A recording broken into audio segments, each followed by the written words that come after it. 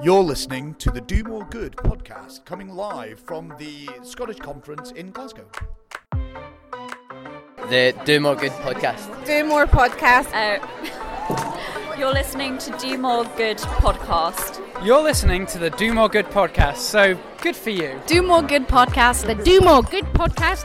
You're listening to the Do More Good podcast from the Scottish Fundraising Conference here in Glasgow. If you say we're live at the Scottish Conference 2022, that's You're listening to the Do More Good podcast. You're listening to the Do More Good. What did you say? You're listening to the Do More Good podcast live from the Scottish Conference. Is it the Scottish Conference? We got there. Please now check that your table is folded away, your seat is upright with the armrest down, your seatbelt is securely fastened, and your window blind is fully open. 2 years on from the invitation, we are finally on our way to Glasgow for the Scottish Fundraising Conference. Postponed twice already, the new date means that Kenneth can't make it, and he'll be missed nowhere more than the dance floor at midnight tonight. Before then, we'll be checking in with speakers and delegates, highlighting the key learnings and capturing the takeaways. And despite another snub in the nominations, documenting the first in-person Scottish Fundraising Awards since 2019. And we'll be heading home tomorrow with enough content for a 3-episode mini-series in the suitcase. This show followed by 2 in-depth chats. Keep an eye out for those. Meanwhile, I'm really looking forward to it. Let's head over to the hotel and get started. A very warm welcome to Glasgow. The time is now 8:10 in the morning. Please remain seated if your seatbelt fastened until the fasten seatbelt signs have been switched off. When it's safe to leave your seats, take care of it.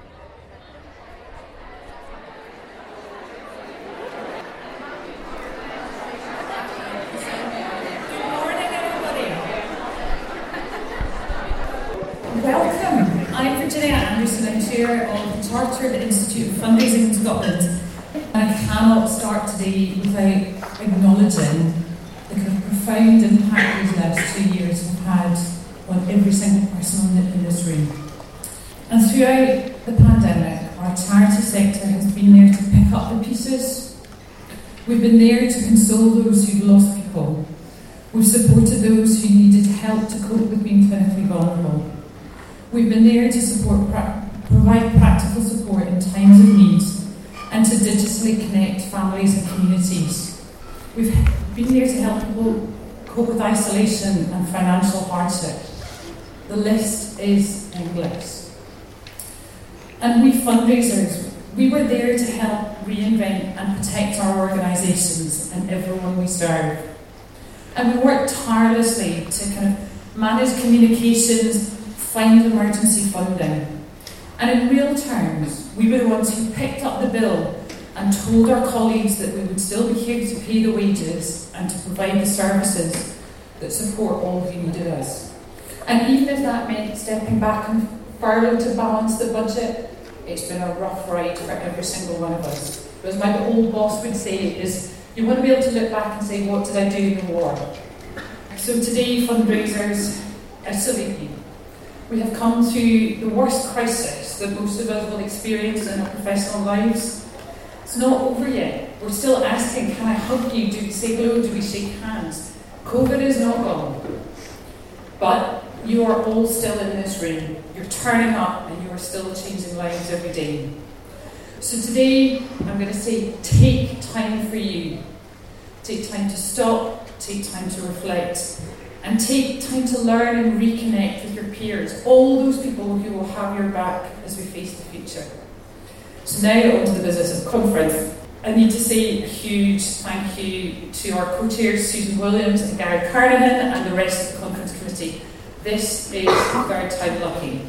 Some other things to look out for in your programme for the next couple of days. Do More Good podcast team are on hand. I see them looking at the front here. They all terrify me slightly because they wield microphones and want to ask questions. So if somebody does put a microphone in your face, chat to them. They're not into a scary real life as you think they might be. But do look out for the podcast, download it afterwards. They will be doing some kind of in-depth interviews, some discussion stuff, more in-depth interviews for both speakers and delegates. So do go please and check them out. And as delegates, please use this ScotConf hashtag.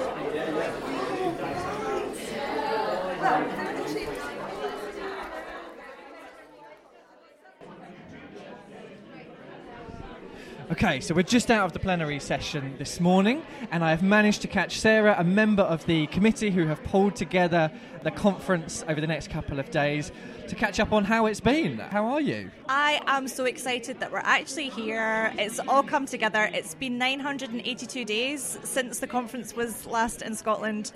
We've had a couple of false starts along the way. We've had to postpone twice. So it just feels so wonderful to actually be here and to be in a room with all these wonderful fundraisers. Yeah, it has been really nice just to see people face to face. And obviously, I'm from down south, say it quietly, but coming here and I've recognised people and seen people again, and I'm hundreds of miles from home. It must be lovely for you to actually see it all come together. Absolutely. The phrase I keep hearing today is, can we hug?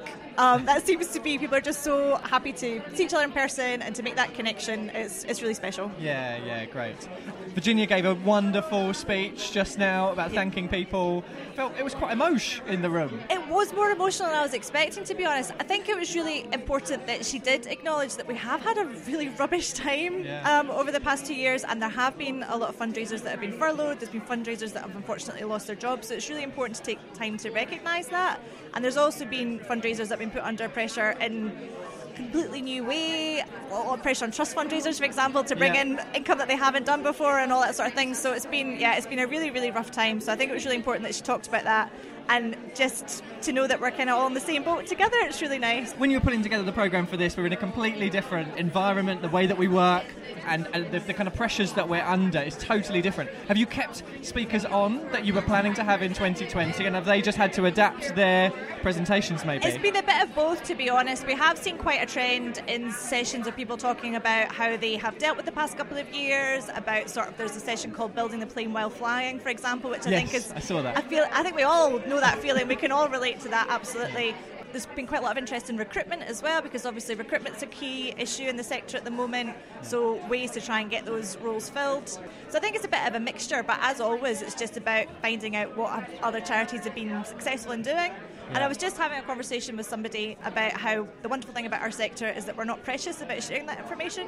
You can always ask another fundraiser and they'll be really happy to say, yeah, this worked, or this is a good person to speak to, maybe don't go down this route. So it's just about sharing that information. Yeah, it does feel like, and as you say, the buzzwords of can we hug, it feels like it's bigger than that, isn't it? It's a whole room of people that are coming back together. I can't take credit for this phase. It was actually from Johnson Mailing, one of our sponsors, but it was the gift of knowledge. People are here today to receive the gift of knowledge, which I thought was a lovely way of putting it. Yeah, lovely. And what do you want to get out of this? So you finally got here, like you say, you've had to delay it twice. What do you want to achieve out of the next couple of days? Just tick it off. Just go back to normal. I've been to the conference many times as a speaker and also as a guest. This is my first time doing it as a committee member. My chief priority at the moment is getting out alive, to be honest, because I never appreciated how much work that the volunteers put into making this happen. Yeah. So I'm really glad to be giving back in that way. Yeah. Well, I must admit, I'm speaking later on today, and I must admit I've been one of the worst speakers going. I haven't yet submitted my presentation. I got back to things late. We changed the speakers at the last minute as well. So I fully appreciate and feel quite guilty towards the committee. I'd like to apologise now. There's a lot of stress that goes into organising an event like this and pulling it all together. We obviously work with a company called Conference Care as well, and I have to say working with that team is really fantastic, and that makes it able to hold an event of this scale, which we wouldn't be able to do just as volunteers. But yeah, like you say, chasing down speakers, we'll have to have a word about that later. Yeah, and it's the second biggest one in the country. Let's not mention the other one. It's kind of a big deal. So to have it back on the calendar, to be back here in Glasgow this year feels like we're beginning to go back to normal. Oh, it's a wee bit of a jinx if you say it like that. But yes, hopefully, going back to normal, definitely. Excellent. And what's next for you? Where are you off to next? Next session? I'm really looking forward to the Joe's recruitment session this afternoon. I'm going to make a point of definitely attending that one.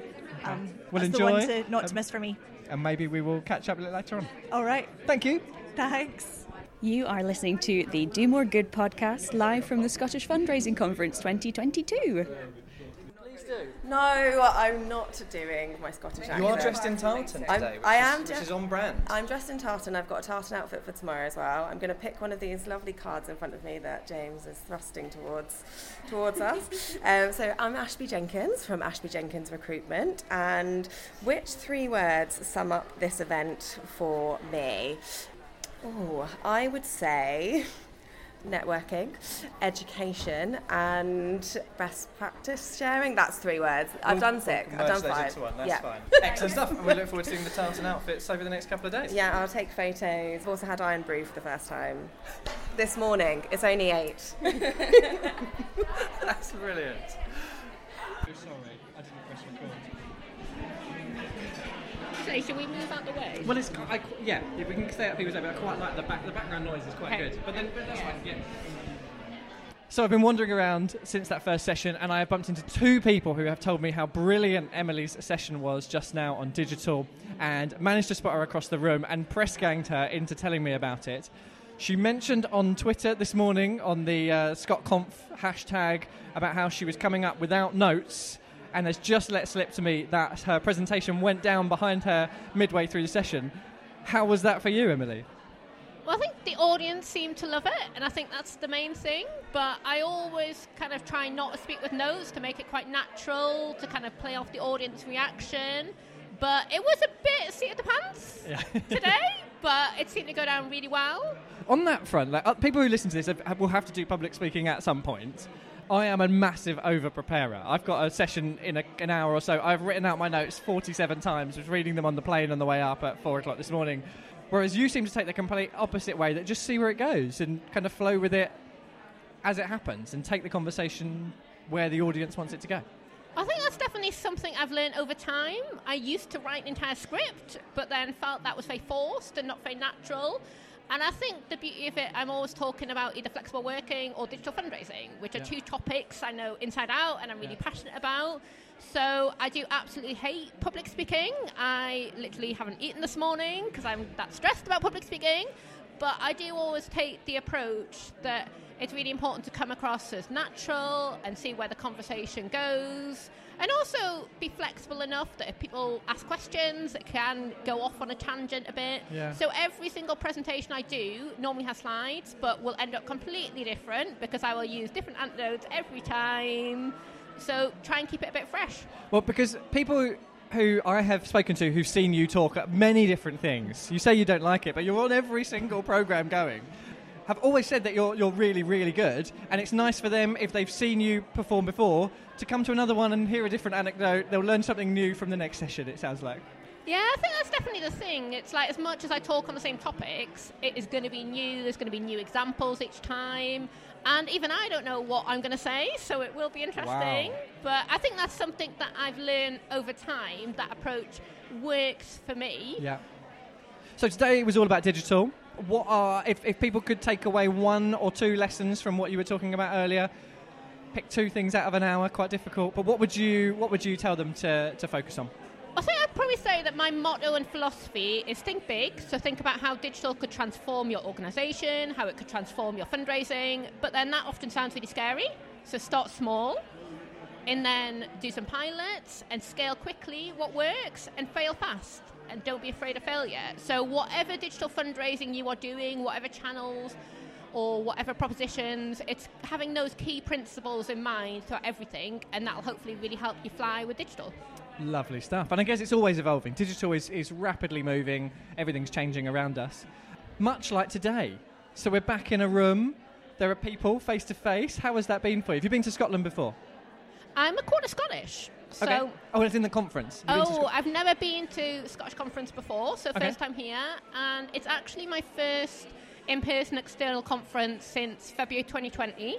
Nice. And last time I was speaking on the rise of flexible working and calling on the sector to embrace flexible working, which we all know what happened a few weeks after that. Yeah. So I'm hoping this time round, talking about digital fundraising, will have the same effect. But it is very strange because there's a lot of people I've got to know kind of online over the last couple of years. So there's a lot of people that it's very strange now seeing in real life, to see how tall people are or how short people are. That came up in a chat earlier on about, that kind of Zoom window. You can't see how tall people are.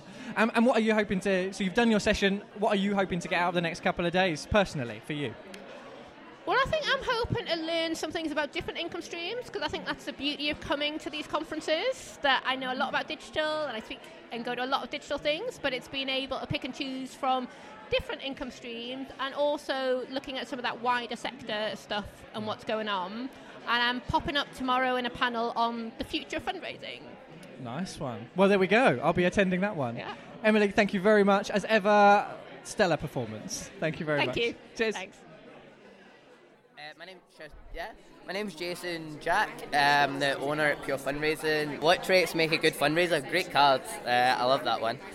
Good fundraiser, I'd say, is an honest fundraiser. You know, it's not just signing people up because, there's a sign up, but it's doing it for the right reasons, and it's being honest. You know, you don't just take someone's money because they're trying to hand you it. Do the right thing, just be honest.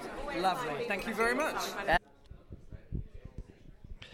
So we've just finished a session with Mike and Marie about storytelling, and I have popped up and pushed my way to the front of the crowd that I'm hoping to catch them at the end, just to talk through some of the things that I scribbled down from the session, if that's okay. And Marie, maybe just at the beginning you were talking about how, as a species, we use storytelling to justify our behaviours, and it kind of informs our own views of ourselves and our personalities. Yeah. I mean, I got that from *Sapiens* by Harari, and basically, it's what he talks about in that book is that the reason that Homo sapiens have survived and other species hasn't is because of our ability to justify what we needed to do to survive as stories to ourselves. That's fascinating, amazing stuff. And you also touched on how we apply that to companies as well, and that companies have a really strong story tend to do well. People like Apple, for example. Yeah, you probably have heard of Simon Sinek, who's an ethnographer. So he talks about and works with companies to give them a more human face and to make them more personal. Obviously, for the charity sector, we already have that. We're all about people. But the learning we can take from that is what he talks about, the golden circle. Start with why. So people are interested in who you are as much as what you're doing and why you're doing it. So people are interested in the faces behind your organisation. Yep. Brilliant stuff. And then, Mike, you came in and talked to us a little bit about street papers. Now, you asked for a show of hands of people that knew street papers, and then you threw in the big issue, and suddenly everybody's hands shot up. Yeah, absolutely. So we are the international network of street papers. So like you're saying, people in the UK have heard of the big issue, but we exist overseas as well in 35 different countries. So my organisation as a charity is quite exceptional because we are storytellers through and through. We have a number of journalists on staff, and we're fundamentally about supporting a network of journalists to tell the stories that are coming from homeless people and people that experience poverty. Yeah, and also there were some questions at the end about how difficult that might be to kind of protect people's anonymity and also be respectful of that as well. A tricky kind of tightrope to walk. Yeah, absolutely. I think for me, as somebody that's worked in the third sector for quite a long time, there's something about moving away from using stories for your charity's own PR gains and essentially providing something back to the person who you're speaking to. So if you're dealing with people that are vulnerable, have come through very traumatic incidents, things happen in their life that are really not very pleasant, you need to respect where they're at, and you need to have some kind of reciprocal way of working together. So for me, it's about, we were chatting earlier on about the kind of verbal contracting, which is a buzzy way of saying sit down, have a conversation with the person and identify what are they happy to share, what do they not want as part of the story as well. So for me, there's something about being really ethical when charities are asking people to share their stories and making sure people are protected as well from a mental health point of view. Yeah, very important, and particularly in that area. One final point then for you. You talked there about verbal contracts, but there was a nice lead-in about reading stories to children and how when you do that, perhaps you cover up the pictures, perhaps, and how kids will always push you out of the way and they want to look at the pictures. And actually, that's also applicable in another channel, social media as well, and that coming through there. Yeah, exactly. So, picture paints 1,000 words, but it's also all your senses. So activating someone's senses is what leads them to then be able to imagine something, be able to remember it, be able to visualise and feel a connection and then act from that place. So it kind of basically lights up their brain.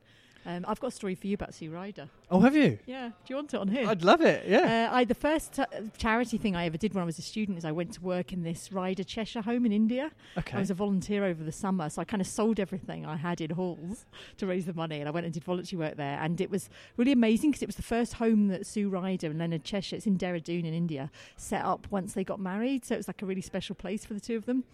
And I heard a brilliant story when I was there because it was a home, it was a leprosy colony, and there was a home for people with a range of disabilities, and it's a brilliant place. It's called the Raphael Home, it's called.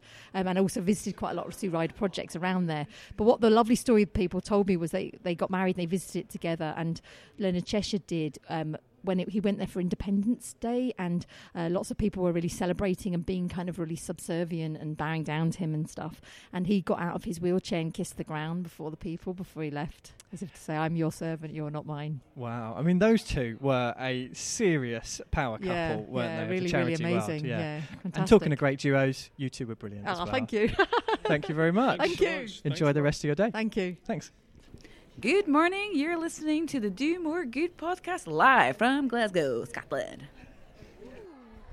Okay, so Tracy Curran, and I'm from Abertay University. And my question is, in-person meeting or a virtual call? Depends on the person. No, I would say, although I'm a digital person, I would say in-person meeting because it's nicer to meet people face to face.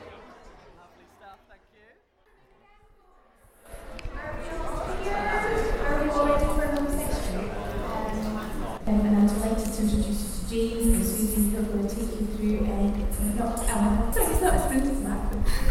going to get it back to front. Welcome. Thank you. Thank you very much. Thank you very much for coming along and joining us today.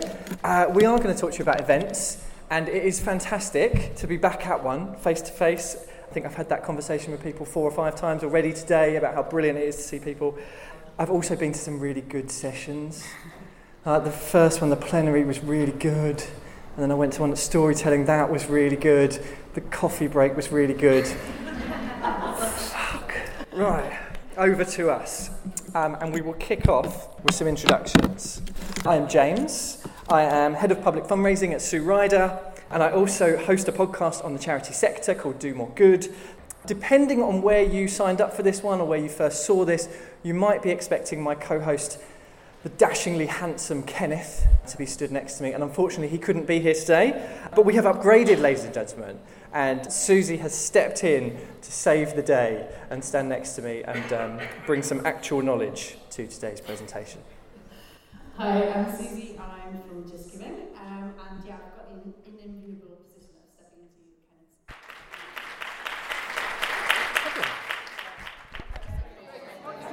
I have just literally on Wednesday. I was lucky enough to see Jo speak yesterday about a recruitment revolution that is needed, and have caught her this morning over a coffee to talk through her session. Hi Jo, how are you? Hi, I'm good, thank you. Good stuff. Why was it that you came up with this session, and what led to this?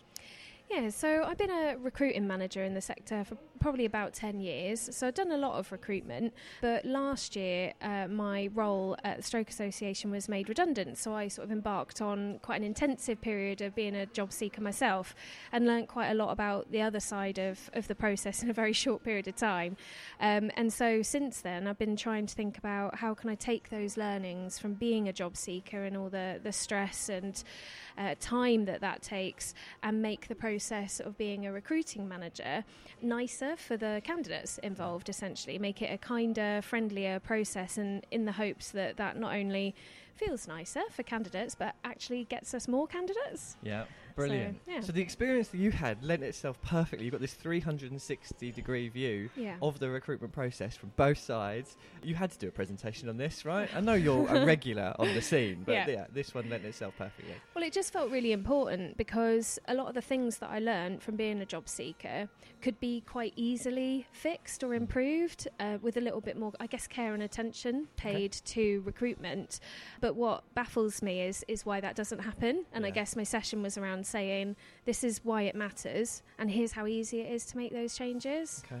So you kicked off with the issues that you uncovered, first of which being a lack of time. Yeah, I think recruitment never happens at a good time when you're a recruitment manager. You always want your team to stay happy and chugging along as a complete team forever. And then you're on that ticking clock as soon as someone says, oh, I'm leaving. So everything tends to happen in a bit of a hurry. And we think about the recruitment and the induction as two separate things, whereas actually they're both really important and need to be considered as one. And we don't do any sort of pre-work. We don't spend our quiet time when we have got a full team thinking about recruitment. So time's always an issue, and it very much ends up feeling like a bit of an add-on to the job. So can be a bit scrappy, to be honest. I've been there when I've not done recruitment to the best of my ability, but there isn't really a reason why that needs to remain the case. Yeah, okay. Second up was a lack of rigour. Yeah, so I think this does stem from lack of time. It's very difficult to be challenging yourself, checking yourself, reviewing things, evaluating things if you've got no time in the first place. But I do think that we need to get better at looking at our processes and asking ourselves, why are we including this? Why are we doing this? Is this the right thing to do? Should we be doing it now? And all those questions are really important. And equally, are we doing enough? Are we doing enough to access the minority groups that we say we want to invite into our workplaces? So yeah, I think lack of rigour is a real issue, but I do think it also stems from that lack of time. Yeah. And I think everyone listening would have seen the degree push across the sector. Why? I've looked at job descriptions that we have. Why? I'm not sure anyone does need a 2-2 to do a job. Certainly not in like art history when you're a community fundraiser. Yeah, I mean it's interesting. Yeah, maybe for a chat afterwards, but not necessarily required for the job. Exactly. And then the final one that you came up with, the lack of empathy. Yeah, so I think this really hit me when I was doing the job seeking, because I was against that ticking clock. My role was being made redundant, so I absolutely needed to find a job. But at the same time, we were still in the pandemic, so the outside world was quite a scary place. There was a lot, other stuff going on. We never know what our candidates are living with.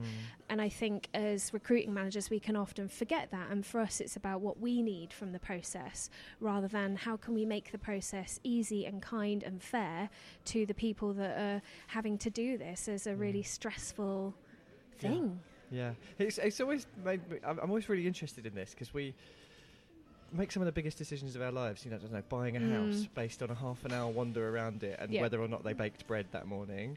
And you go for the job interview, which is nothing like the actual job that you're going to end up doing for maybe an hour, where you get questions fired at you. Nothing like the actual experience of the job. No, I agree, and that was one of the things that I really wanted to get across in the session, was that as a candidate I really wanted to get to know the people involved behind the process. And so with the recent recruitment that we did at Children First, we tried to put ourselves out there as much as possible to, I guess, alleviate some of the questions that candidates might have about who am I joining, what's the culture like, how friendly are they, that sort of thing. So we did Zoom Q&As, we put videos out on social media, we made our candidate pack really, really comprehensive, shared as much as we could about who we were, how we worked, what a day in the life of that role would look like, all to really answer questions the candidates have before they ask them. Yeah, okay. And the first point that you raised about lack of time and how people aren't doing that sort of thing in the off periods when they're not recruiting. And presumably, if you're looking, you were recruiting 7 people, I think, weren't you? So that pack about the team is relevant for all of those 7 roles, that you're making that kind of induction or information packs about that can be used over and over again. Absolutely, yeah. Once you start to make these small changes to improve, it doesn't then go in the bin every time you use it. It's like incremental gains, isn't it? You change little and often, or hopefully not often in the case of recruitment. But every time you recruit, you change something for the better, and it will stay better. Yeah. Okay, and you also created some video content through that out cringe. There. But I quite like that. It shows your personality and that you're pushing to get the right people in. Absolutely, and it had some good engagement. I think we had like 8,000 impressions on Twitter from these little videos. I don't know whether any of the successful candidates saw it and thought, that's the reason why I want to work there. But if it gave them even just another % of an idea as to what it would be like being managed by me, being a member of the team, it showed me working from home, so things like that I think all help create a picture as to whether that candidate wants to work there or not. Yeah, and we would put loads of effort into a campaign that we were running. Arguably, this is just as important, because you're recruiting the people that are going to create those campaigns for you, so it should be on an equal standing. Absolutely. We're not going to raise any money if we don't have any staff, and we're not going to raise as much money as we could if we don't have good staff. So we should absolutely be investing the time and the energy into getting the best people. Yeah. Okay. And then the other side of the coin then, so your experience of job seeking, talk to us about that. There was you were looking at flexibility. That's obviously a hot topic at the moment. Things have changed in the world. Yeah. How did you find that? Yeah, so flexibility and remote working on a permanent basis was one of my sort of, I couldn't compromise on that. I've been remote based for 15 years and that's what I enjoy. I know it doesn't work for everybody, but I was really astounded by how many organisations, even after 2020, weren't offering that. I expected it to have shot up. I mean, it's still better. A lot of places offer hybrid, which is really good for some people. But I had a quick look on one of the jobs boards in preparation for this, and there still weren't that many full-time remote positions. And the thing that really bugged me wasn't the lack of full-time remote, it was the lack of rationale as to why office-based presence was required, because organisations need to realise that it may make sense to them, but candidates need that rationale, because you are limiting your geographical pool of people. You could be missing out on the best candidate who just happens to live 3 hours away. So of course they can't come into the office like 3 days a week. So why are we doing that? It's so hard to get candidates at the moment. Why are we putting more limits in place? Yeah, okay. And then the time investment as well, time coming up again. But the time investment from a candidate's point of view is massive. It was huge. So obviously my need to get a job factored into this. I had a date by which I would be made redundant, and I needed a job to replace that.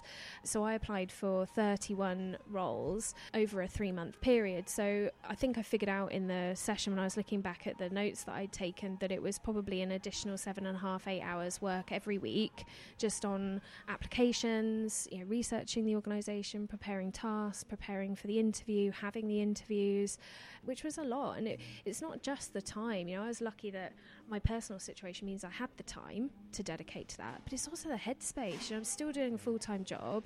The world was still crazy.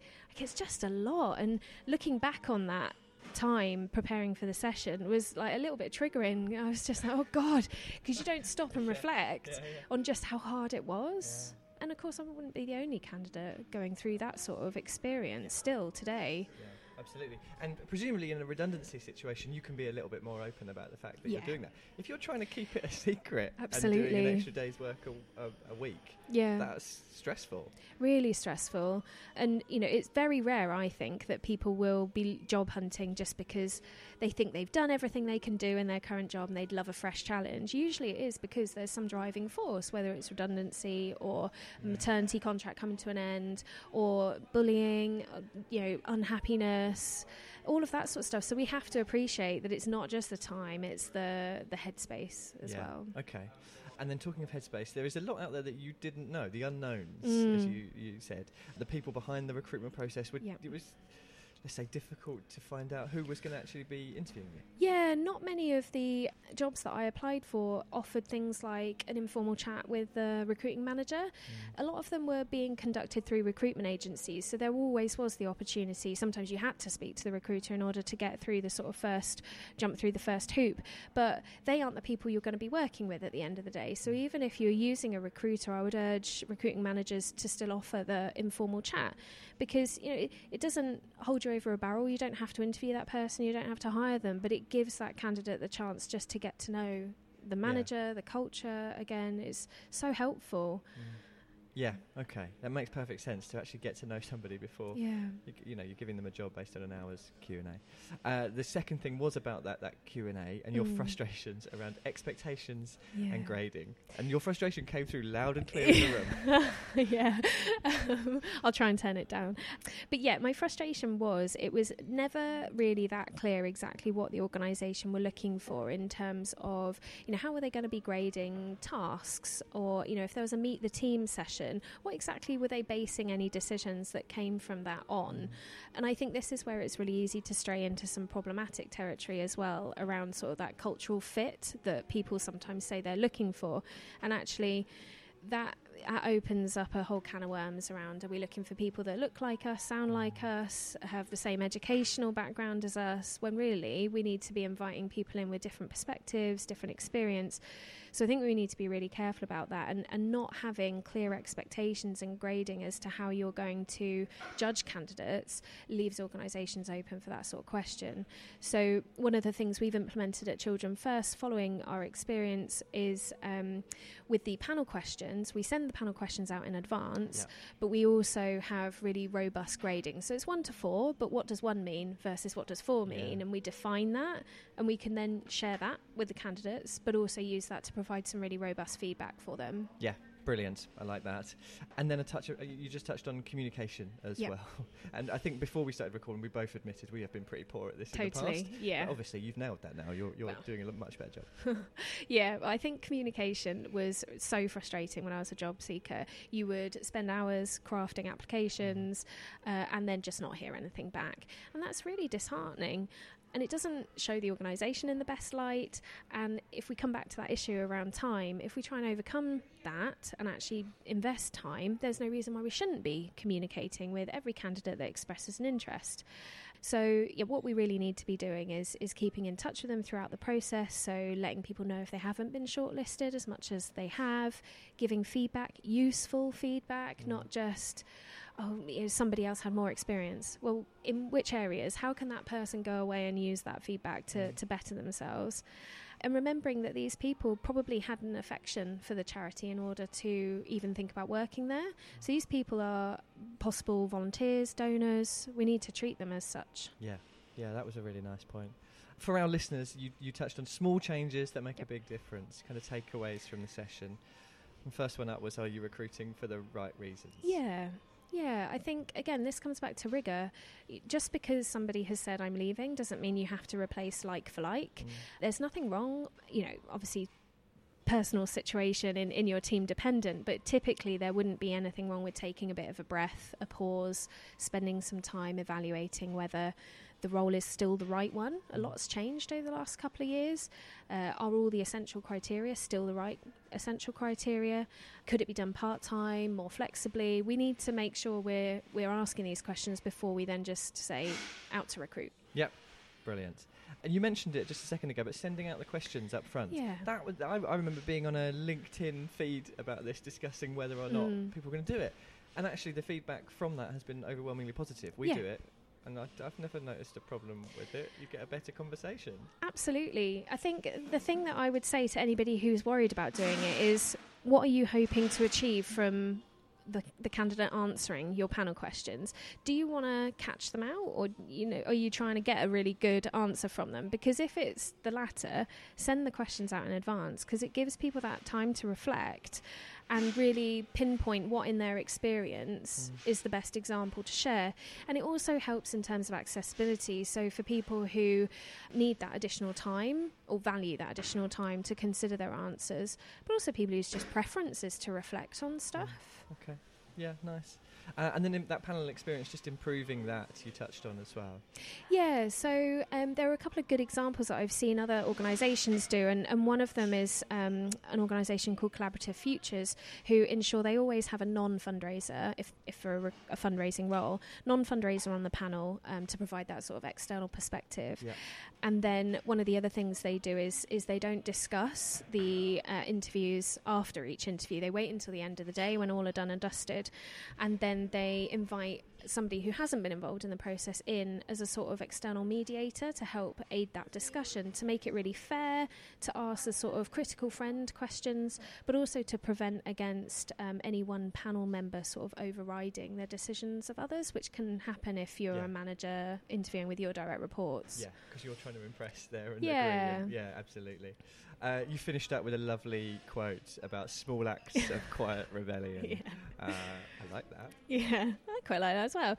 I think it may be a mantra for life in many ways. But yeah, this is to say that, particularly when I was in a previous post, I wasn't the decision maker on our recruitment process. However, there were little things that I could get away with, trialling or making those changes without asking, and I guess seeking forgiveness rather than permission.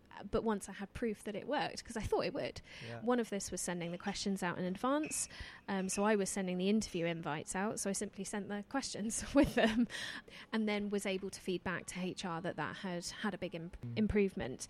So I think even if you're worried about doing it, what is the worst that can happen? As long as you're being consistent across all of the candidates for a particular role and they're all getting the same experience, often it will give you proof that some of these changes are for the better. So yeah. Lovely stuff. If there are rebels out there fighting their own revolution or joining your revolution on recruitment, how could they reach you and let you know about what they've been up to? Yeah, so I'm quite active on Twitter, which is @Joe Fundraising, but they're welcome to contact me at Children First as well. So I'm head of community philanthropy and partnerships. So my email is Joe McGuinness with 2 N's like the drink @childrenfirst.org.uk. Lovely stuff. I'm sure they'll be in touch. Thank you, Joe. Thank you. Cheers. That was great. Jimbo is off at the bar, which makes a change, and means I can tell you about the website, domoregood.uk. There you'll find profiles, blog posts, previous episodes, and a link to the newsletter if you fancy some VIP content in your inbox. We're also on Twitter and Instagram @DoMoreGoodPod, plus you can find us on LinkedIn. We've even started a TikTok. Anyway, he's on his way back. Hang on a minute, are they shandies?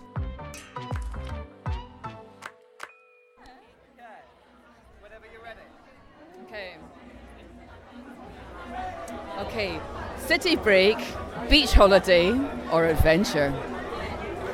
And then I have to choose what I'd like. Yeah. Adventure. Yeah. Always. Anything in always. particular? Oh, do you know what? Every day of my life's an adventure. It is.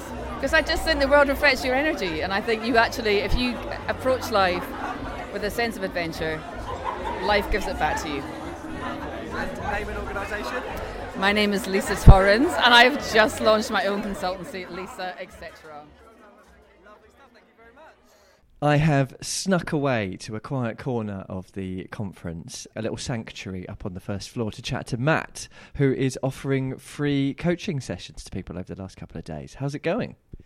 Yeah, it's going really well. Yeah, my company, Matt Midler Coaching, has come on board as a sponsor of the Scottish Fundraising Conference for the first time. So it's an amazing achievement. I've been on the organising committee before, and I've been many times to the ScotConf, but also to conventions. So it's really awesome to be on board as a sponsor, and really cool to be able to coach people at the conference. So yeah, I've coached 8 attendees, and it's been really awesome hearing from people about the experiences they've had in the past couple of years, and that crossroads that they're at in their career or in their life, and the opportunity to support people around what they want to do going forward is a real honour. Did you say just a second ago that you're fairly new to this? You've just launched your company? Yeah, so I launched Matt Midler Coaching almost a year ago. I'm a furlough coach.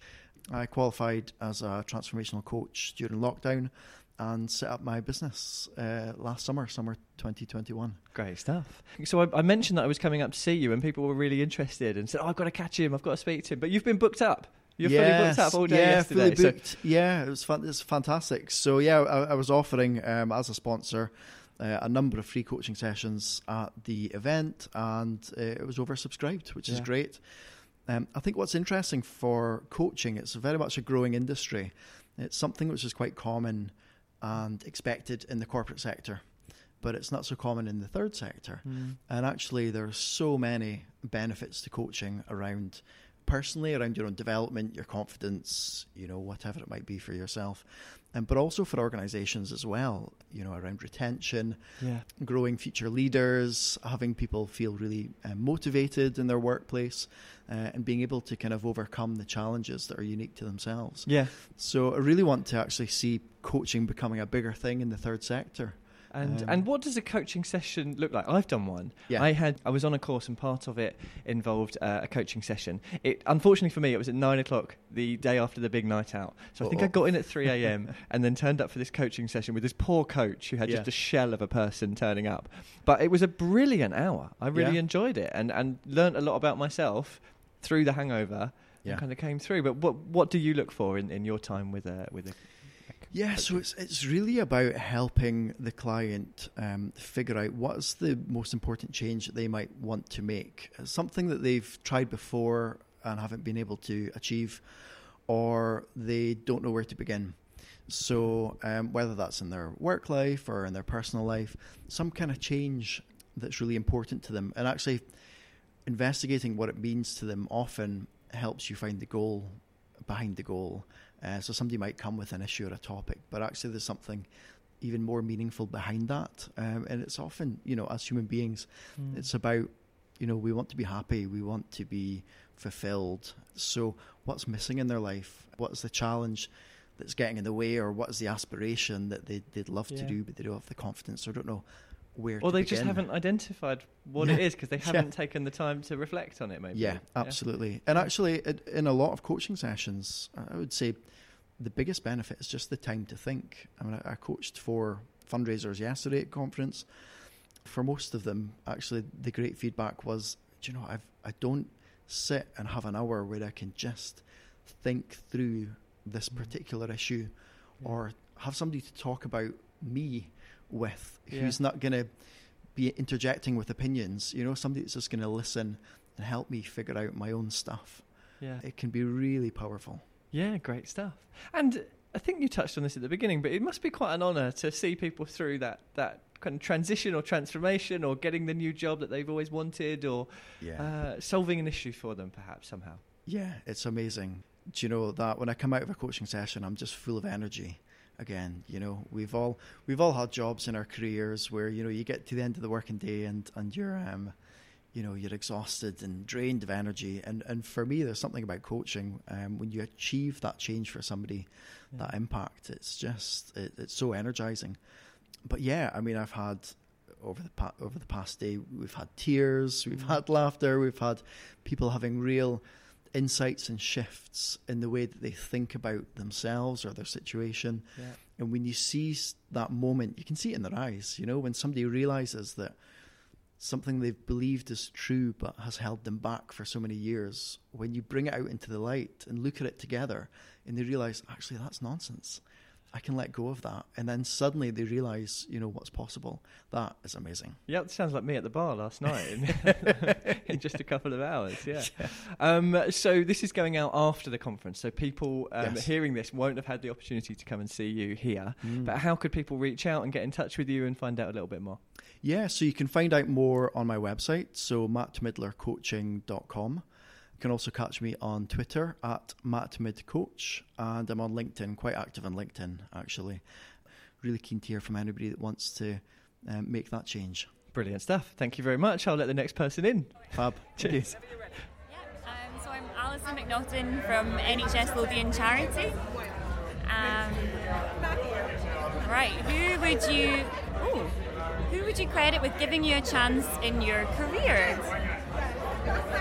I would have to credit Morna Black from the University of Glasgow, who was the research manager there. She took a chance on me when I was just out of uni, and I started in CrossFit research, which got me into fundraising and got me where I am today. So thank you, Morna. Lovely stuff. Thank you.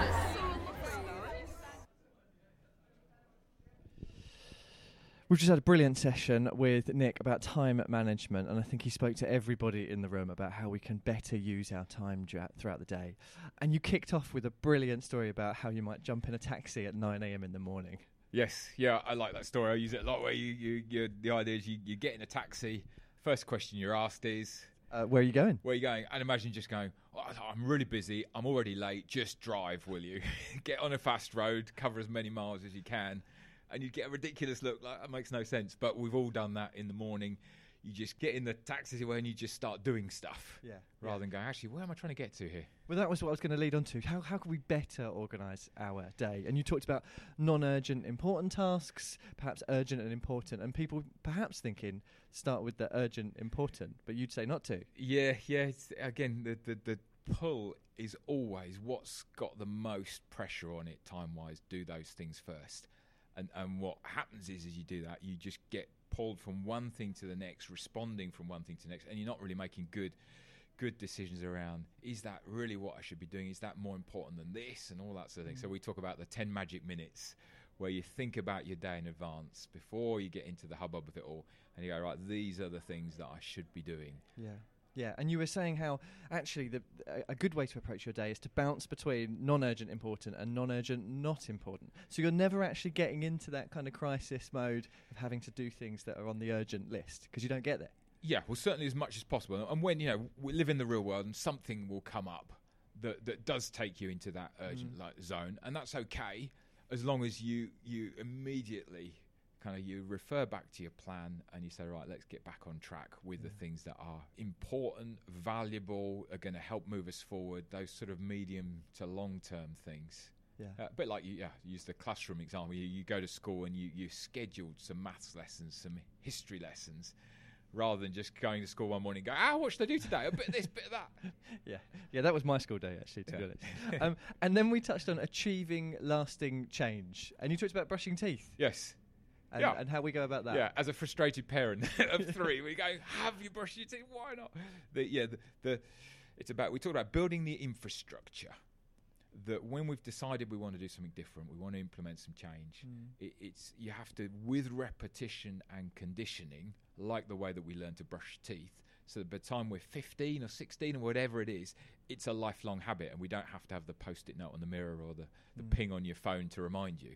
And so if you want to do something different, like planning your day, you do your 10 magic minutes and you work out your high payoff activities and those sorts of things, and you do it repeatedly over and over again until it becomes an embedded habit, and it's like brushing your teeth. And so it's all about building infrastructure to change the way that we think and behave, so that 6 weeks, 6 months, 6 years later, it's still having an impact. Yeah.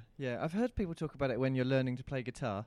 I can't play the guitar, but if you were learning, you always have it out. So you have it in the living room, in the middle of the room. You don't pack it away and hide it away nice and neatly, because then you won't get it out and practice. Sure. So similar sort of thing, I guess. Absolutely. You've got your plan out in front of you every morning. Yes. Yeah. And I stick mine, and we shared a bit of a kind of template for doing that in the session, and stick it on the kitchen table when I get my coffee in the morning before anything else has happened, generally before anyone else is up.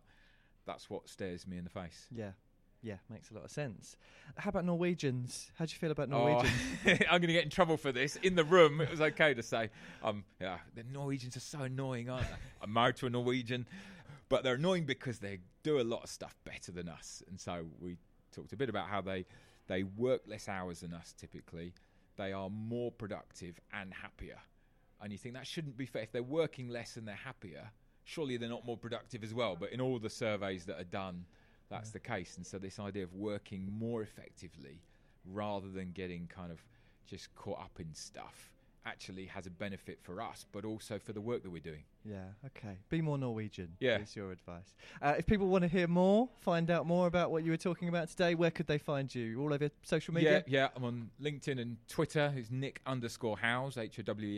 And then I talked about we do a Foundations of Success workshop, which is an extended version of this, and there's a couple of free places for any organisation to jump on one of those and get a bit of a flavour of what we were doing today. Brilliant. What's next on your not urgent important list? Where are you off to? Oh, well, I've trained back down south again this afternoon, and some restful weekend that involves a bit of gardening. Oh, which nice. is very much slow, painful, but chipping away at it gradually.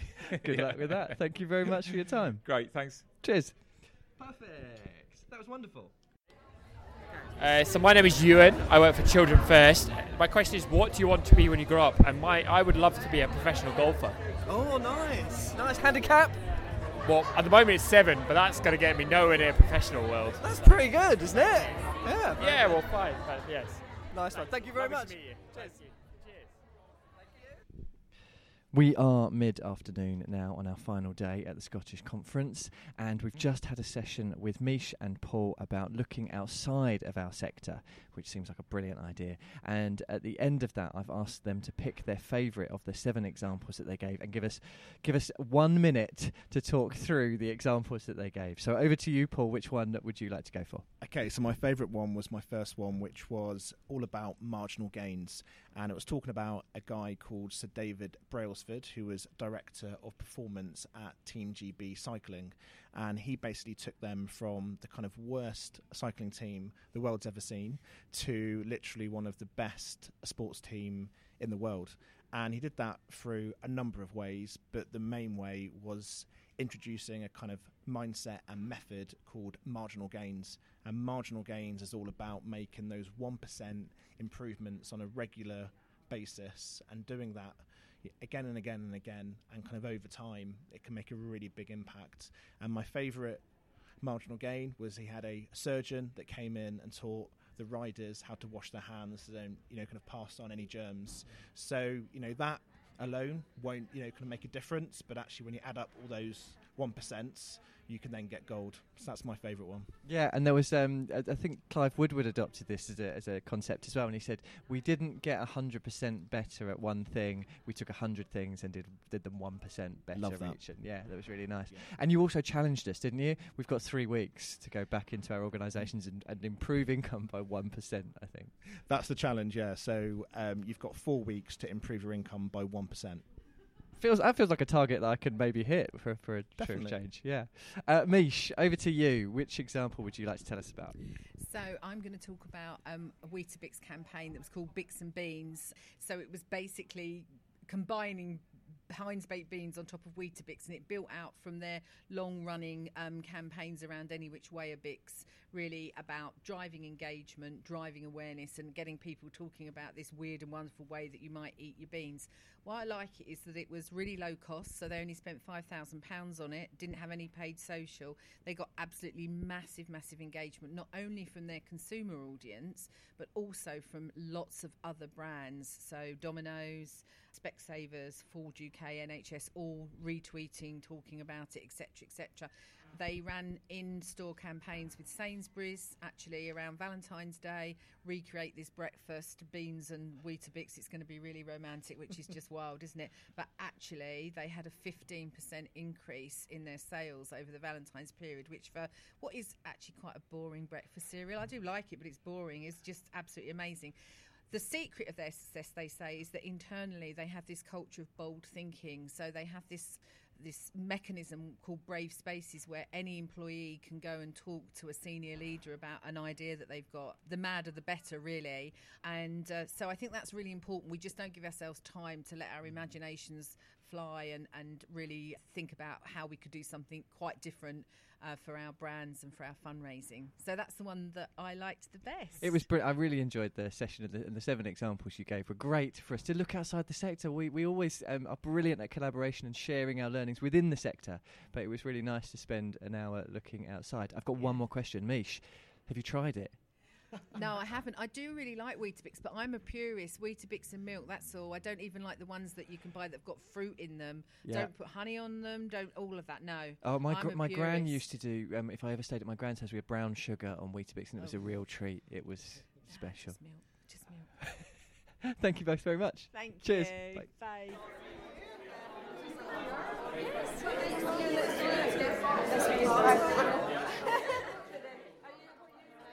You're listening to the Do More Good podcast, coming live from the Scottish Conference in Glasgow. There's nothing horrible in Are you sure? There's nothing horrible. I would get that, actually. I mean, he would, but there's not. He would. So name an organisation followed by the card. Hi, it's Pauline Beattie from Conference Care. Who would play you in the movie of your life? Oh my God, who? So, in light of recent nostalgia, if I'm going to do a complete flashback, it's going to have to be Kelly McGillis, because I've just watched Top Gun. Yes! Great shout. Great decision. So, we're in the final session of the day, and I noticed that sat in front of me was a friend of the show, Veronica, and the last time I saw you, you witnessed the fact that I walked onto the dance floor last night using both of my moves, and the DJ immediately decided that was it for the evening and to cut everything short. Yeah, it's actually true. But it's because they were just so good. There were just no more moves of anyone else to show, so there you go. Thank you very much. You have just rescued that for me. You've just finished giving your presentation. How did that go? Yeah, I think it went well. As I said, no one walked out, which was a good sign. It was all about the exciting future of small business fundraising in Scotland. We talked about this on the show not so long ago, a whole episode dedicated to it, so go and check that one out. But if you're going to give people 2 or 3 takeaways from your session, what would they be? Biggest one is small business are not measured on income. So they're measured on size, whereas charities are measured on income. So there are, how many? 98% of businesses in Scotland are small. It's about 300,000, and there are only 2,500 large ones. Yeah, everybody focuses on building partnerships with the large ones, but look at the ocean in front of us. You just dropped an amazing figure on us before we started recording about how much that is worth. Yeah, so in the UK, there are just over 5.5 million small businesses, and they bring in £2.3 trillion to UK turnover per year. So the opportunity there is massive, but we still keep going after the same big names? Exactly. If people want to find out more about sales fundraising, they should obviously go and check out our episode, but they can. Where else should they head to? They can go to our website, or they can connect with me on LinkedIn. So it's either www.workforgood.co.uk, or my LinkedIn is Veronica Bamfordine, or Twitter, VBAM22, or Work for Good, Work for Good UK. I don't think I have any more to list off, I'm afraid. But or just come and chat, really, just chat. I like talking, as you know. And what are your plans now? Final session done. An exciting weekend ahead? Final session done, going to move to a different hotel and spend the weekend in Glasgow. So rather excited to check out the nightlife. Nice. Enjoy that, and we will speak to you soon. Thanks, James.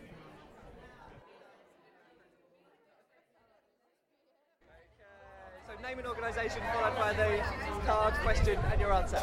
Ready? Here we go. Loretta Brashani Murray from Exorcism. And the card is, what is the best advice you've ever been given? Ooh. Do what makes you happiest in life. Nice. And what's going to make you happy this evening? Dance floor or bar? Oh, a dance floor, definitely.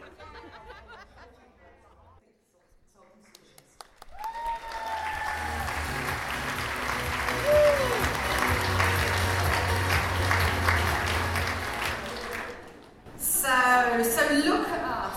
Just look at us. How great is it to be back together again for the Scottish Fundraising Conference and, of course, this awards dinner. It's a real chance to reconnect, to learn, and tonight, of course, to celebrate. These awards are made by Scottish fundraisers to Scottish fundraisers, and there's nothing more special than being recognised by your peers for the work that you do. However, this evening's celebration go beyond the specific stories of success that we will shortly be hearing, because for me and for Think, tonight is a celebration of each and every fundraiser in Scotland and the determination and dedication shown during the course of the pandemic to keep the money coming in, to keep vital service delivery moving. You've always...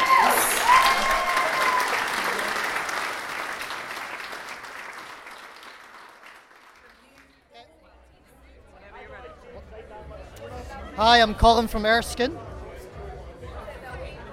Who would play you in the movie of your life? I think it would be Tom Cruise, because he is an all-action man. He can do his own stunts. Yeah, it's good. Do you do all your own stunt work? I do all my own stunt work. I've got the hair, I know how to mix a mean cocktail, but I don't know how to fly a fighter jet. We'll work it out. Thank you very much.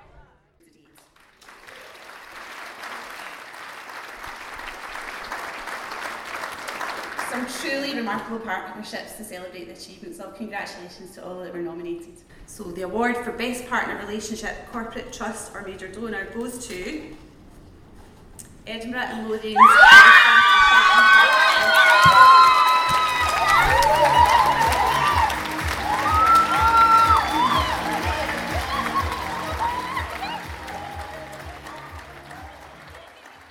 Okay. So we're at the award ceremony and I've witnessed one of the most wonderful celebrations of an award that I have seen. Dancing on the table, and I am joined by... To Edwards from NHS Lothian Charity, formerly known as Edinburgh Lothians Health Foundation. Brilliant, and they are the winners of the Best Partner Relationship this evening, and they have been dancing around backstage. Can you just tell us a little bit about the partnership first of all? Yeah, sure. I mean, this was an incredible partnership, just born out of such goodwill from a local football club, Hibernian FC.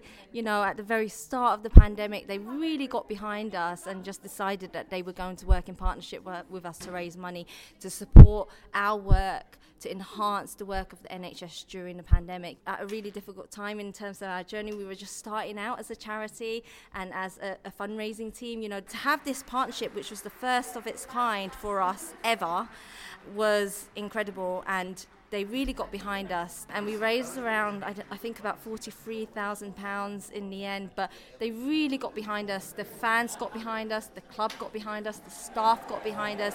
And just before I let you go, the team were just dancing around you shouting shots, shots, shots.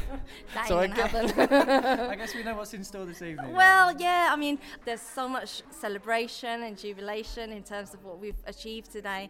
And, you know, I can only say a huge thank you to the team for getting behind this partnership, but also to the club for all that they've done. I mean, it's just amazing that we've been able to get this award tonight, so Brilliant. thank you. Lovely stuff. We'll enjoy the celebrations on the dance floor. Nice one. Thank you. Thank you so much. So it's Tony Banks from Think Consulting Solutions.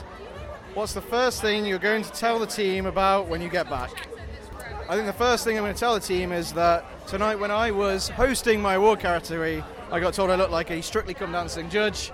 Apparently, Len Goodman. All right, my final award for the evening. Woo.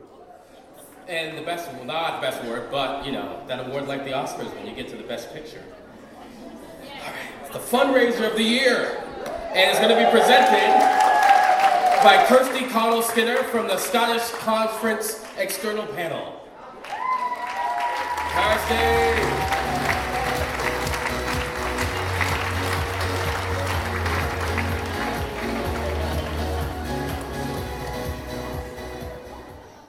We're here, folks, the final award of the evening. For those of you that don't know me, well done. It means your fundraising is legal, open, honest and respectful, so thank you. I'm Kirsty Connell-Skinner. I have the great privilege to be the chair of the Scottish Fundraising Adjudication and Standards Panel here in Scotland, and I'm delighted that I'm credited in their booklet as a boring engineer, so thanks for that. Final award of the evening. The award for Fundraiser of the Year celebrates the achievements and great input from one individual. The award of Fundraiser of the Year, I'm delighted to say, goes to Lara McDonald.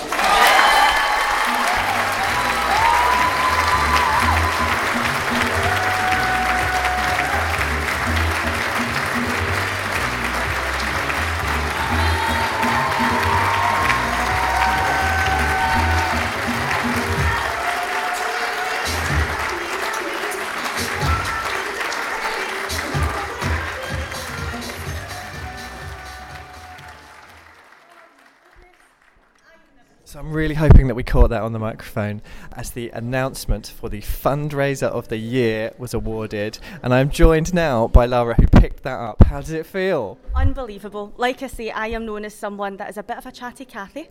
But yes, I am definitely speechless this time. Totally unexpected, but just to get recognition from your team in the first place is incredible. But to actually receive the overall award is, yes, quite something. Great. And you were just telling me, just as things were calming down backstage, that you didn't even know that you were nominated for this until a couple of weeks ago? Yeah, so my boss's words were, I've got good news, but you're going to hate me. So I didn't quite know what that meant. But yeah, she told me that she had put me forward and I had been shortlisted. But again, I didn't realise that was a final 3. But yeah, you just never come here and expect to receive anything like this. I've been doing fundraising now for over 7 years as a career. And yeah, this is just an absolute career high that I don't think I'll come down from for quite some time. Good for you. Excellent stuff. Nor should you. I was just talking to some of the judges, and they said that not only is this brilliant for you and for the organisation that you work with, but they were saying how brilliant it was as an example for young fundraisers coming through and how you've really inspired other people. It's difficult for you to answer a question about that one and be modest about it, but like, if there's somebody new that is coming into the sector, if they are going to follow in your footsteps, what kind of traits would you say or behaviours should they follow? I just always think you need to be as personable as you can, and I think a huge lesson I have learned is don't be easily intimidated. You know, I have went quite big with the partners that I have sought after, the likes of Primark, Loganair, Scotmid. They are names that you could easily be quite terrified of and maybe not even think to go go forward for. But really, they're people at the end of the day. You are selling them a charity. It's the best thing you can sell somebody. And people are beginning to come out now, and you are going to be mobbed by your colleagues and friends, I'm sure, who are just behind you. One final thing. Celebrations tonight. We're going to go big. Oh my goodness, I know. I was going to be getting picked up after this, but I don't think I will be now. I think I'll need to tell my boyfriend that I won't be home till late. Oh my goodness. You can relax now and go and enjoy that champagne. Nice one. Thank you for joining us. Thanks so much. Thank you. I'm Gerald Richards. I'm a director of B&G Partners, and I was the host of tonight's Scottish Fundraising Awards. The question, what made you want to come to the event this year? I am a fundraiser. I've always been a fundraiser, and I think this awards and anything that celebrates fundraising and fundraising excellence is fantastic, and that we're not celebrated enough for the work that we do. And so that this event actually happens every year is fantastic, and I want to be part of it. Yeah, it was fantastic this evening to see people being celebrated in the room again. It was brilliant. So thank you for hosting. It was really well done. You're very welcome. I had a great time. It was really good. Outfits, sparkly shoes. It was fun. It was fun. Well, you should talk about your outfit. You've gone big tonight. Oh, I went all full on. I've lived in Scotland for 5 years. I was like, let me wear the whole kilt Highlander ensemble and see if I'm going to host, go big or go home, right? Well, you went big and it worked. Nice one. Thank you very much. You're very welcome. Thank you very much. Okay. Sorry, should I go? Okay. So my name's Ben Payne. I'm a director of an organisation, consultancy called P&G. And the question is, what is the worst job you've ever had? It wasn't a job. It was volunteering when I was probably about 16 years old. My mother was a secretary in a hospital, and she thought it would be a very good thing for me to volunteer to be on the wards and help out with the old people on the wards. And they asked me to cut a man's toenails. That's the best thing ever. I love it. I love it. And they had to stop me because I was cutting them so badly. I was literally causing him pain, so neither of us were having a good time.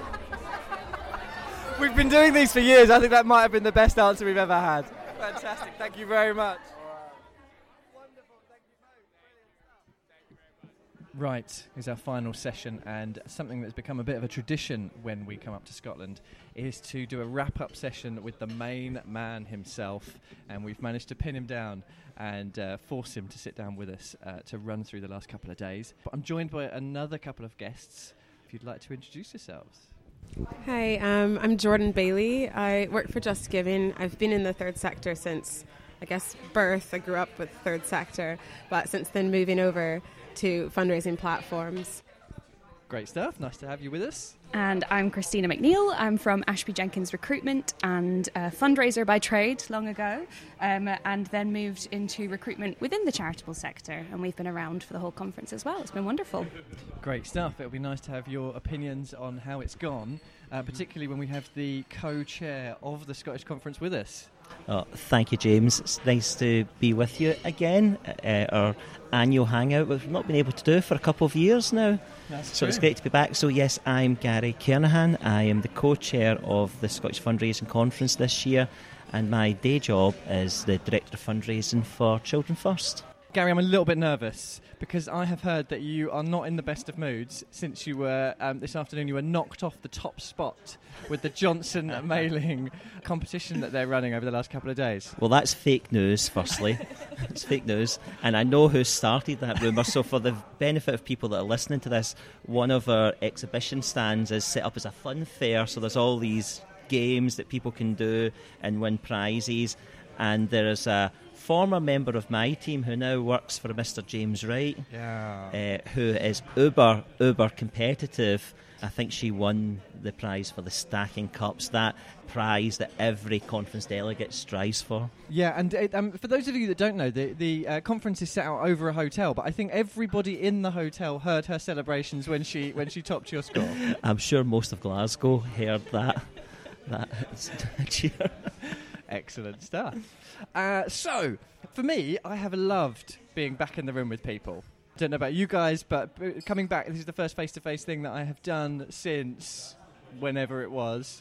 But I've really enjoyed being back in the room with people. How's that been for you guys? Yeah, it's been amazing. I've not been at a conference like this. Well, it probably was one of the ones in London years ago, so actually seeing people face to face. I know there's been, with Jordan, you were saying that you met some of your team for the first time here, so not just from our wider networks, but also our immediate staff. We're not all going back into the office all the time, so it's really nice to have the occasion, and of course to do it in a friendly place like Glasgow, like Scotland. Then people are all talking to each other, it's just a buzz. It's been fantastic. It was 932 days have passed since the last time we sat here, James, to the start of this conference, so it's an awful long time. And I think there's a place for all different types of events. There's a place for in-person events, there's a place for virtual events, and there's a place for hybrid events. And not every event has to be everything, because there's nothing worse than going to a hybrid event which is really poorly delivered. And we know that we're really good at in-person events, and that's what we like to deliver. We had 400 people here yesterday, 370 people here today, 300 people with us last night to celebrate. And yesterday morning I did a welcome session for people that were attending the conference for the very first time. And there was 80 people out of those 400 people that had never been to a fundraising conference before. And throughout the event, because it's important to share the learnings that we have, we've recorded our plenaries and released them free on the CIOF Scotland social media platforms. We've had talking head interviews go out over the course of the 2 days. We're recording some exclusive Ask the Expert round tables, which are also going on to our social media. And of course, we have everybody's favourite podcast, the Do More Good podcast. Charmer. Thank you very much. That's really good to hear that there are first-timers coming. It's not just the people that had been before from 2019, 2018 and beyond coming back, actually. It's new kids coming in, which is great to hear.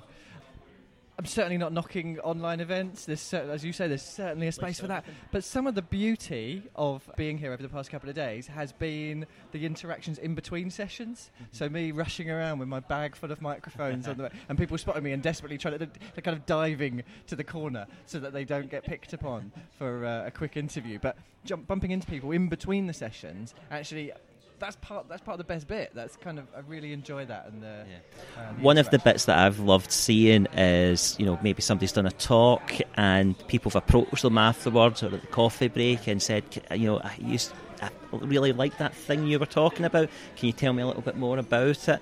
And one of the challenges we've had is finding a relatively quiet spot that we could sit to talk about this, because the noise, the chitter-chatter, the atmosphere throughout this event's been amazing. I mean, that's one of the things I've totally loved about it. Yeah. I don't know about you two, but I've never been to an online conference where I've ended up chatting to somebody new that I haven't met before. Whereas you've now got a new friend for life, and he tends to be holding a microphone. So it's been lovely to meet you two here. Yeah, absolutely, and likewise, because my colleague Ashby has been a guest on your podcast. So James, I only knew your voice, and then to be able to be here, put a face to the name. Hey now. But it is, you did, and it's the same with Jordan. I met last night, and you have conversations that I understand with virtual events. Obviously, the accessibility is so important for so many people.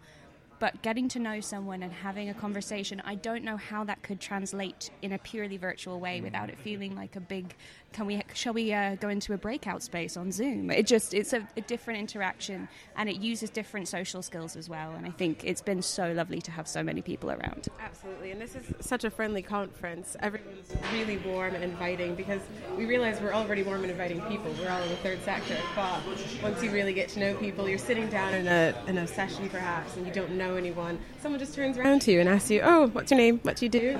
And that's really nice to be able to just spark a conversation. Yeah. And Gary, how has it been then pulling this one together? So it was delayed twice, I believe. So have you kind of had to roll speakers over and kind of keep them engaged, run a lovely stewardship program for them to keep them interested and make sure they're still coming along? Or have you brought new people in with new content? Yeah, probably more of the latter. So this is certainly third time lucky. I've been involved with the Scottish Fundraising Conference for a long time now, maybe 2014, 2015, I think I first got involved with it. I absolutely love it. I was the chair of the event previously, but this year has been the hardest one that I've ever been involved with organising. we normally launch this event. It's normally held in October. We normally launch it in March. So you remember what happened in March of 2020. We had a programme sorted, we had our sponsors in place, we were about to launch the event, and then the world got turned upside down. We eventually had to postpone the event and then postpone again, but every time we postponed it, it was going to the speakers, going to our partners, our sponsors, to let people know this is what's going on. And like, for example, we've got 48 sessions here, 2 plenaries, we had 26 partners. That's a lot of phone calls, that's a lot of emails to tell people what's going on. And when you set new dates, people's circumstances change. Some businesses went bankrupt and we lost partners because of that. And it really, if I'm honest, it was only maybe February, March that we started to become more confident that this event was going to actually happen. Yeah. As we did think, something else might happen. We were saying in the lift on the way here how smoothly it's gone. Considering there have been so many false starts with it and you're dealing with a new environment, actually it's gone really well. Feels just like it did in 2019. It's almost like it was ages ago. At the same time, feels like it was yesterday. Thank you, it's really kind of you. I wish I could take all the credit for it, but we've got a brilliant events team that deliver the event. We've got a team, the committee, they're all volunteers like myself, and then we've got people that volunteer on the day, the folk you were seeing about the place with the blue t-shirts on that help to direct people and get the rooms sorted, and it's just been a mammoth team effort to deliver on it. One of the best bits was the awards ceremony last night. I think we were all there. Yes. It went on, as is tradition, until the early hours of this morning. I must say, I feel like the stamina wasn't quite there this year. People are out of practice, perhaps. Yeah, I think that's right. There's people who clearly need to get into training for 2023 again. But what was just so lovely was something that Jordan touched on. People were sat beside folk at dinner that they hadn't met before, or folk that won awards or were shortlisted for awards being congratulated, and conversations starting to break out about the place, and just this really nice buzz about the place. People just really happy to be here, excited to see colleagues and make new connections. And just to see how resilient the sector is. I can't believe when you're listening to the awards that were given out, even the nominations that were given out, I mean, the fact that in spite of the biggest adversity our generation has seen economically and socially, people are coming out and having all these creative ideas, wild initiatives in a time where resources are scarce. Totally. One of the awards that really struck me is when you heard about the events that took place. So we had some really great examples. Obviously the winner was the St Andrew's Hospice Ball, which happened earlier this year, which I think raised about £250,000, which was exceptional and organised in a really short window. But we had heard about the National Trust for Scotland and how creative they'd been to put on their Burns events, and the Rangers Charity Foundation that were using their big sleepouts at Ibrox Stadium to raise money for Glasgow City Mission, a homeless shelter. It was just the creativity was phenomenal. And it definitely came through as well with the award winners, the recognition of the other charities, of the other initiatives and the other teams. Yeah. I don't think there was a single acceptance speech that didn't give recognition somewhere else as well. Yeah, it was lovely seeing them win. I was sat on the table next to one of the winners, and they did not hold back on the celebrations, which I always like. Don't be modest about it. Okay, go big. And they jumped up. They were almost on the table celebrating, which I'd love to see. And I caught them afterwards for a little chat.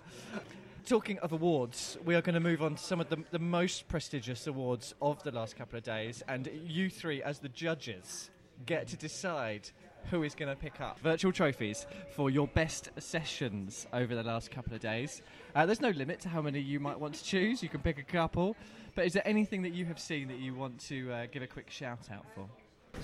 I mean, this has been a very, very hard one, and I think we're all passing the mics around to each other so that we don't have to be the first to go, but I will try. So one of the ones that's really stuck with me and actually inspired a lot of thought and opportunity of how that could work for the future of fundraising was it was session 2 yesterday in the Imperial Suite, Community and Events, which is Who is Your Supporter? An Original Approach to Relationship Fundraising.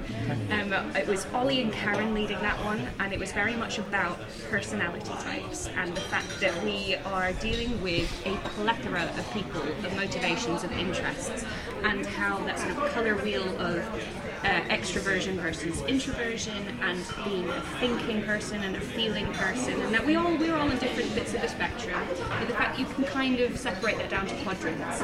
And it was talking about communication with these people, how they want to be communicated to, how they want to be asked for money, how in this world you try and build one communication or one newsletter that's going to work for everyone when we don't have plenty of time for all the segmentation in the world. But it was, I would say, we're in the fact that I have always considered that we're all unique, beautiful butterflies, and realised that we're all quite basic. I am kidding. But it was, you kind of see yourself on the screen and think, I've never thought about that, but that is how I talk. And if I'm speaking to someone from a different one, they're not going to receive the messaging the way I think they would receive it, because that's how I'd receive it. And I think, really, really interesting talk. So if there's any recordings of that one, I would say try and find it. Okay, great.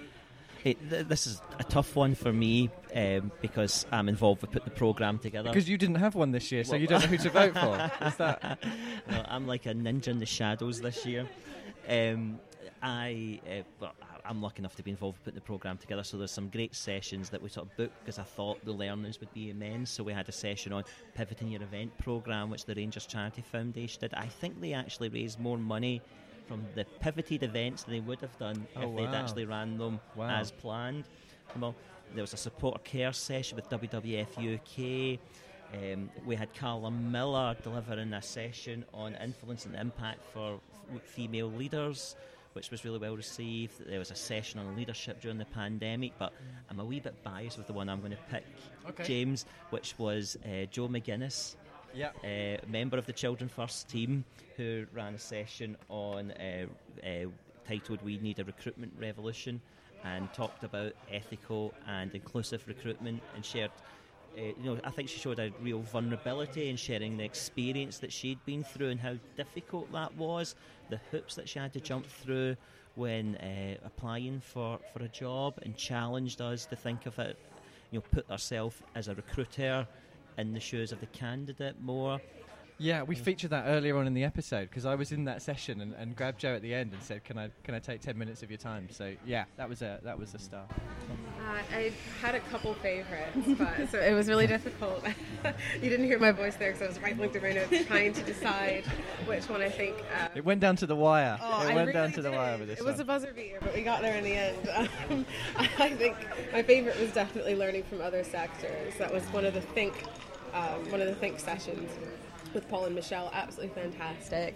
Had a great time learning about how other sectors, like notably housing estates and actual commercial companies, how they use marketing, how they make an effort to reach out to supporters in a different way. I think that's been kind of the theme of the past several years, is thinking creatively, getting outside of the box and doing things in a way that might scare you and maybe doesn't feel as on brand as it would initially, but it's important to have those brainstorming sessions, to do that research and figure out how people now want to be addressed. One of the great things about that session is Paul used to work for Camden Council, and he was responsible for customer service at Camden Council. So talk about a thankless job.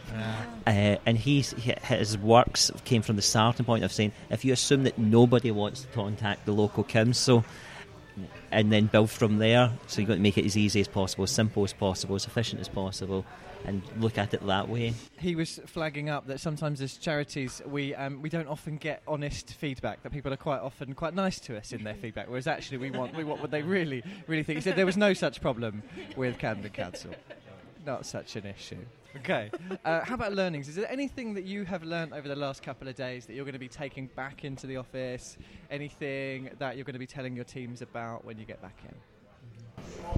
Well, I think you were in the session today, Who Stole Your Day, which was a fantastic session, and for those of us who are aware of the disruptors that can appear on a day that you will not stop, and yet you'll get to the end of it and think, I did nothing of what I intended to do, because something's come in and I've made that a priority, and sometimes that's justified, sometimes it isn't, taking control. So that was one that I really think I'm going to try and implement myself, but also a learning that I'd love to share, and that how that feeds into communication, how that feeds into who we are and what we need from other people and when, and demanding their time and whether we need to. Yeah. I think for me. Yeah, that was a great session. I think I've learned a ton about the charities that I'm working for. With Just Giving, I'm talking to charities every single day, but it's a 2D space in a Teams meeting, and so you don't get in front of people and really get honest feedback of what is it that we're all needing, what is it we're all struggling with. And those are the things that are really important when you look at moving forward, especially with the world of online donation, because it's such a strange hybrid landscape that we're living in. How is everyone else moving and changing? What is there that I need to learn from the charities that are here at the conference? So it's been absolutely wild with knowledge. Jordan, you also gave up drinking 5 months ago and have stuck to that despite some quite serious temptation last night, I'd imagine, when the tequila tray was coming round. You did very well. I imagine you've also learnt a lot about some of your clients from the chats last night in the bar. Say, James, I don't know if you drinking was tempting me into drink. That's another 5 months that you don't have to worry about it. Yeah. Gary, anything you'll be taking back to most of your team are here. Yeah, that's been wonderful, and so many of our staff that are here are new to the sector. Cause the recruitment campaign I mentioned earlier on, there was 8 vacancies we had, and 7 of them have been filled with people that are new to fundraising. Great transferable skills, great previous experiences, so new to fundraising. So today is about teaching that technique and that art of fundraising. So it's been great for them to have that opportunity. There's a session happening as we're speaking, which is about agile product development. And when I reflect back at the success that my team had during the early days of the pandemic, we were nimble, we were agile, we were creative, we were focused. And I think there's a little bit of that being lost as world opens up again, normality, if I can call it that, returns. And that minimum viable product testing, perfection doesn't need to be achieved in everything. Sometimes just good enough is good enough, and let's test some stuff and roll with it and be creative. Take a chance, give people permission to try. Best of all, if it works, you get to come here next year and talk about it. Right? Absolutely. What a prize! What a prize! Great stuff. And we haven't yet wrapped up on 2022. But if people are keen to come in 2023, when do you open for entries? Or pretty soon. I think the date is the 2nd and 3rd of October 2023 at the same venue at the Doubletree by Hilton again. And I'm pretty sure we'll be doing a public call for speakers soon. We'll be looking for more people to get involved with organising the event, because we need some more people on our organising committee. Something just to say about this particular event in terms of accessibility. We have a lot of people that are attending this conference that are here with paying either nothing or very little for the places. So we have volunteer places, we have a lot of bursary places. Our partners, Johnson Mailing and Just Running, have bursary places that they pass on. We've got a discounted rate for smaller charities as well. So there's a lot of spaces we have for people if one of the barriers to entry to an event like this is finances, which, when you think about the market in Scotland, and we heard this morning, 46,000 voluntary organisations in Scotland, most of them have an income of under £20,000, so they don't have the financial resources to purchase a conference ticket, but there is an entry point for people that work in those types of organisations to come here. So we will start planning for this one for 2023 pretty soon. Okay. Journey's home. How are you getting back? I'm going to be bussing it back up to Dundee. Nice. Okay. I think you might be home first. I'm getting train from Glasgow Queen Street back to Edinburgh Waverley. Actually, Haymarket's my stop, so 45 minutes is tough, but someone's got to do it. Well, I live in the west of Glasgow, so I'm about a 10-minute drive from here. But that's true, but you need to get back to the Johnson mailing stand and try and get back top spot. Yes. So you're going to be here until about 1 o'clock tomorrow morning. Well, I think if we're talking about Journey Home, we probably need to give a special shout out to Matt Smith from Think. At Innovation Matt on Twitter, because Matt Smith realised earlier on when he was checking his flight details that he was indeed flying to Gatwick from Glasgow at 9:40 p.m. Not Friday night, Thursday night, as he realised on Friday afternoon. So, yes, Matt, we wish you well. Hope you're home by the time this goes out. He will be raging that we've mentioned this, but it's just too good to let pass. It's too funny. Lovely stuff. Thank you all for joining us for this wrap-up session, and we'll see you next year. Thanks for having us. Thank you, James. Thank you.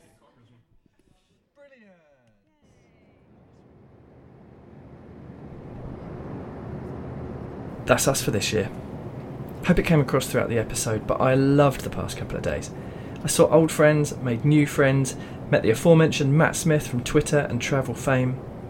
The sessions were great, speakers were brilliant, and the tequila made an appearance at the bar. Huge thanks to everybody who spoke to me and braved the cards or recapped their sessions, and congratulations to the award winners and nominees. Apologies to Susie for including your hangover in the title, and our biggest thanks, of course, goes to Gary, Susan and the committee for inviting us to be part of a triumphant return. There was just one thing missing. Kenneth, 2nd and 3rd of October 2023, get it booked in. Look out for our 2 in-depth interviews from the conference, and we'll see you in Glasgow next year. If you are seated in a front row seat or in an emergency exit row, please place all items in the overhead lockers, as the floor area around your seat must be completely clear.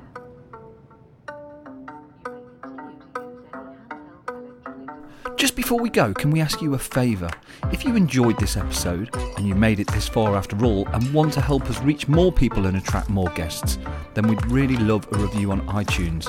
Alternatively, if you haven't got anything nice to say, then say it in an email. Get in touch at contact@domoregood.uk and let us know how we can improve the show. We'll be back in a couple of weeks with another story of someone doing more good.